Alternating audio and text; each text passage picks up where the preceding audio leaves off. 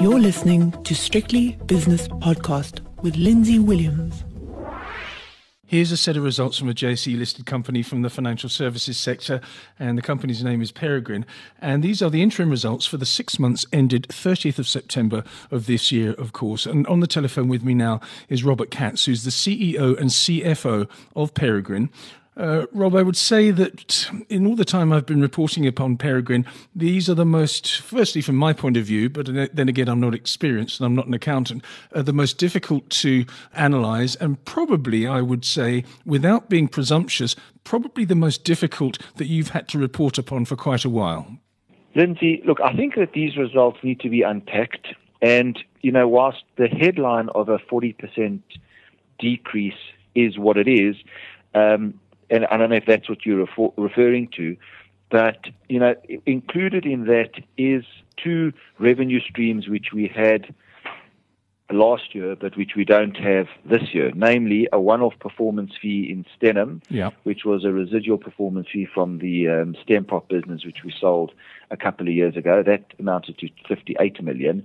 And then, as you're well aware, the securities business, which we disposed of in the second half of last year. So that contributed 77 to last year. But if you look at it from an earnings point of view, we are down 40% in HEPS.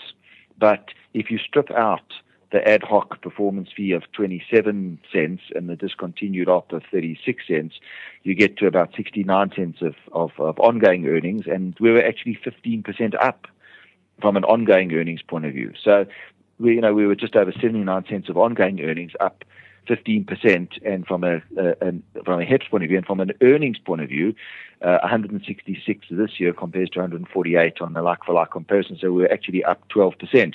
Obviously, the 58 and the 77, which we don't have anymore, have distorted the minus 40. So if that's the headline, that is the number, and it is minus 40. But, it certainly is a challenging environment in which we operate. But, there's certain businesses that are doing well, and others that are struggling in a very, very, very, very difficult, especially local economy. Yes, let me give a backdrop to this, because your commentary says the following. The 6 months ended 30th of September have been highlighted by the continued uncertainty imposed on the global economy by the US-China trade talks and the effect thereof of growth expectations. The world economy has been cyclically cooling down even before these talks. And I would really have started actually with probably the South African situation, where we've seen volumes falling on the JSE, wealth being eroded because of the parlous state of the South African economy, and that would impact your continuing operations. Would you say that that's correct? And even if there was an upturn in the United States and the rest of the world, as we've seen over the years, South Africa hasn't participated in that. Yes, so that's quite correct. But, we are all interconnected, and there is interconnectivity of our businesses to the global economy. That even excludes the direct business we do have outside of South Africa, namely Stenham. Yeah. But if you look at our local businesses and you look at Citadel, Citadel is an advice-led asset management business, and it is proving to be countercyclical as clients are seeking safe haven investment opportunities and advice, and thus the overall poor economic environment which you just described, Lindsay, is having less of an effect on this business than on other local businesses, which I'll come to, just once I'm done with Citadel. Yes. But if you look at Citadel in and of itself, it's performing very well. And it's on track for a record year in some key matrices in the building, namely client retention, which is now up to 98%. Our core margin, which has gone up by about 4 bips since the last performing period. This is despite significant fee pressure, which we're seeing across financial services in general. Our AUM is now 57 billion, although that is helped by a weaker rand. I do need to make that point. And our inflows are particularly strong, excluding our two recent acquisitions of about 1.8 odd billion. Our inflows this year amounted to 3.7 versus 2.2 the comparative year. But equally pleasing is the amount of money that clients take off the table from the Citadel point of view to live on.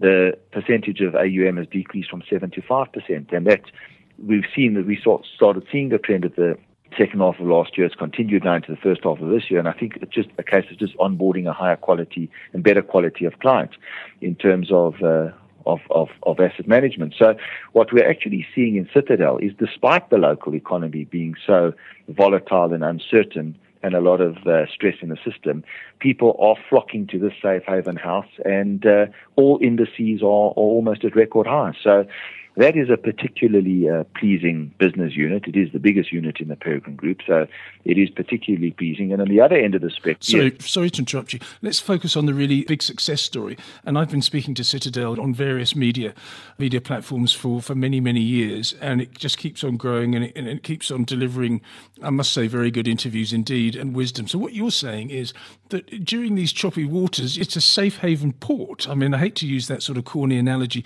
but as you say, the counter-cyclicality of Citadel is very interesting. When times get tough, people go to the experts and put their faith in them, and that's what's benefited Citadel in many ways. Yeah, exactly. So, in benign bull markets, we're all Warren Buffett. We all think we can do it ourselves, except that when times get choppy, we realize that we can't.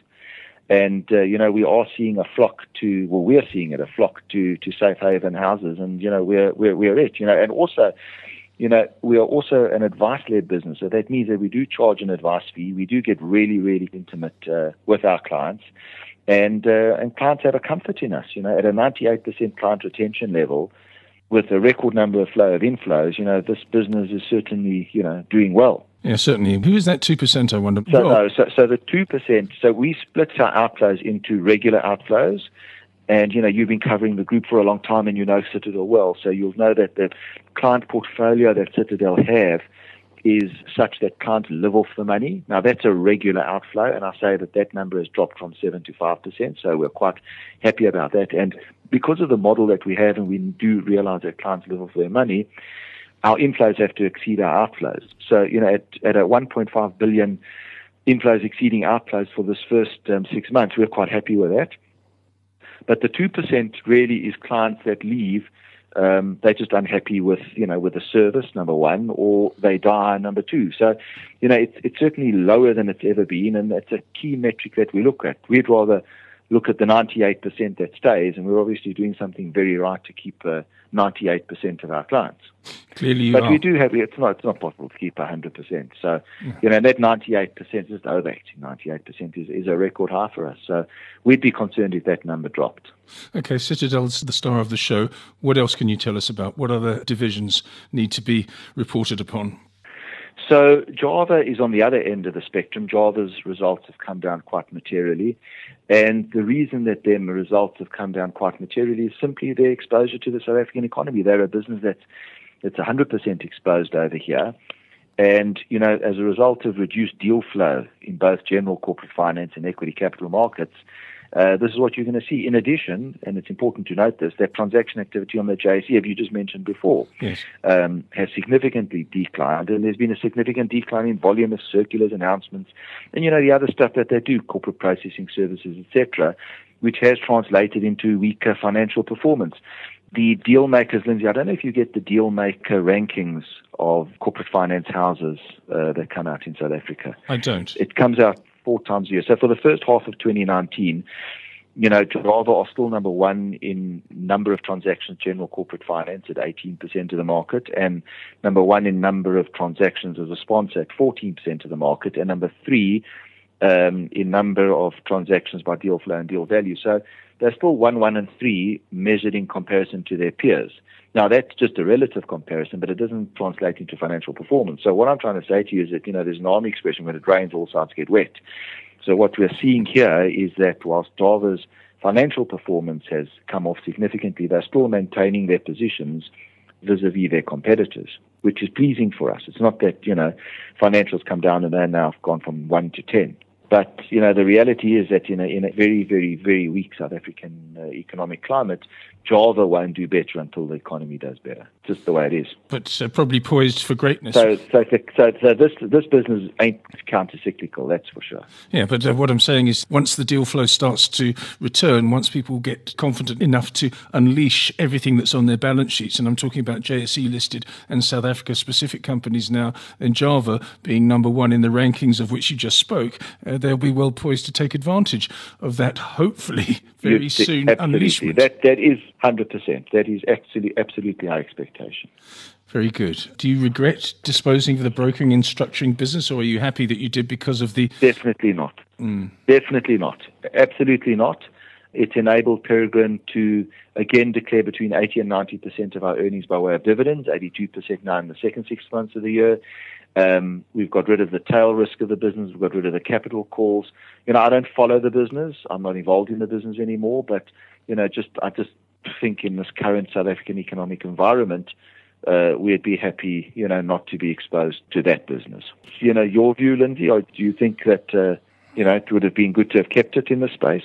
I know it served you well, and I know a couple of the people there, and I know when I first started reporting, once that division was formed, then the results were pretty exotic, actually. But then as volumes started falling, I don't want to keep on going on about volumes, but volumes were a very important part of their business, and they've declined on an average basis ever since then. So probably, I don't know if it was luck or whether it was you being shrewd, it was probably a good disposal. Yeah. No, overall, we're not unhappy that we disposed of the business. But it has had knock-on effects on other parts of the business. So we'll give you an example. We've had to right-size down the business. So you look at our head office costs, they're down 7 million rand. We've had to get rid of people I don't like using the word get rid of, Lindsay. Let's more use the word downsize or right-size. I prefer get rid of. Right-size head office, and people have left. So people have left, and, you are seeing that cost saving coming into the business. Our CFO left, and we're not replacing the CFO. Our CRO, which was, predominantly a position created at a holdings level to deal with that securities business, because that's where most of the risk would have lied with us. We don't have the need for that person anymore. So we have reduced significant costs down at a holdings level because of the disposal of that business. We're still sitting with the net proceeds of that business, or a significant part of the net proceeds, which we will deploy probably into share buybacks at the right time. And the reason that we haven't bought back share buybacks, Lindsay, is simply because, I've had asymmetrical information vis-a-vis the market in terms of, the SENS. I don't know if you've watched, we put out a SENS in August and another SENS a couple of weeks back where we've had an offer received for 100% of the equity of Peregrine. I just didn't feel that while talks were in discussion, it would have been moral for me to go and buy shares in the market having this asymmetrical information. So if nothing comes of it, okay, then we will probably go into the market and buy shares. And then I'd have sold the securities business, paid off all the debt that we incurred relating to that business, bought Peregrine shares back already in November last year, and I'll use the rest to buy Peregrine shares now. So in effect, what I'll be buying is Citadel predominantly with the money from securities. So, for me, it does remain a good deal. I asked you last time, and I've asked you actually 2 or 3 times, are you getting the business ready for a takeover from somebody else? And clearly what you've just said means that people are sniffing around. Were you tempted? I think my answer to you last time was that, with predominantly annuity flows, we're in the high 90s of annuity income now, and that number has grown by 18% in and of itself, plus almost all of your earnings being cash. We can pay out a high dividends ratio. It does make us very, very attractive to others. Hence the SENS announcement, which we put out to the market a couple of weeks back. Do you think But it's not that we haven't, I know you're not asking this, but I just want to make the point to you. We haven't panel beated the business, for want of a better word, to dress it up for sale, no. So you haven't put on the lipstick and said, come and get me? No, most definitely not. Okay, but I still get a feeling that you're making yourself nimble, you're adapting to conditions, and there are certain parts of the business that are very attractive to a potential buyer, especially if the South African economy turns round. Anyway, I won't get into this too much, but if you continue in your present form and things get better in South Africa, will you look to consolidate the business and maybe even expand it, or are you just going to say, well, things are going well now, come and get us? We would always be growing our businesses. Citadel is growing. Peregrine Capital is a performance business. So, we would at the right opportunity and at the right time, for the right price, cash flows, people, what can the business add to us, what can we add to it, we will make the right acquisitions. Empirical evidence unequivocally proves that mergers and acquisitions destroy value and don't create value. So we're not going to waste shareholders' money on frivolous acquisitions. And, what will happen will happen. The fact that we have had an offer, it's not, as I said, we're dressing it up for sale, but if an offer comes and, the board and the shareholders feel that it's the right deal to do, we'll do it. But, we're not running this business to sell the business, if that's more a direct answer I can give you. Okay, good. Well said, and very politically correct, but also with a lot of insight behind that political correctness. Rob, you're a frustrated market trader. You probably trade like a maniac when you're not running a business. What do you think about the markets at the moment, both locally and internationally? Well, if it's just my personal view, I do think that markets are internationally are a little bit toppish. I think that they will come down slightly. It's just my own personal view. And on the local side, Lindsay, it's a difficult question to answer simply because it depends on really your view on South Africa. I went to a conference on Sunday where, there was quite a wide range of quite high-profile people, and there was some very, very positive sentiment relating to South Africa. Very, very positive sentiment indeed, so long as certain things start happening, which, I think that while our president is playing the long game, we do have to see short wins as well, which would give a lot of ballast into the South African psyche and into South African markets. So, my view is that nothing's ever as bad as it seems, and nothing's ever as good as you hope. So somewhere between the two is where we are. But it is tough, Lindsay. There's no question about it. Times are very tough in South Africa. I think the South African retail consumer, which is the base of all economies, is seriously under pressure and threat, and it's coming through in a heap load of results. Do you think we'll be speaking in a year's time in your current position, i.e. CEO and CFO? In other words, will I be talking to you as CEO and CFO of Peregrine, or will Peregrine not be a JSE-listed entity that warrants my attention? Well, I think that depends on the cautionary that we put out to the market 2 weeks ago. I'm not really at liberty to talk much more about it. Of course. As things develop, we will then communicate to the market. But, if it does, then the answer to your question directly is no. And if it doesn't, then the answer to your question directly is yes. But, we still do the 6 months talk as well, Lindsay. Yes, of course we do. But things happen at breakneck speed, although the lawyers do spin it out, of course, and the investment bankers spin it out as well. Rob, thanks so much for your honesty and your insight. That's Rob Katz, who's the CEO and CFO of Peregrine, whose results were released earlier today. That podcast was proudly brought to you in association with sharenet.co.za. Visit strictlybusinesspodcast.com and subscribe to receive exclusive content straight to your inbox.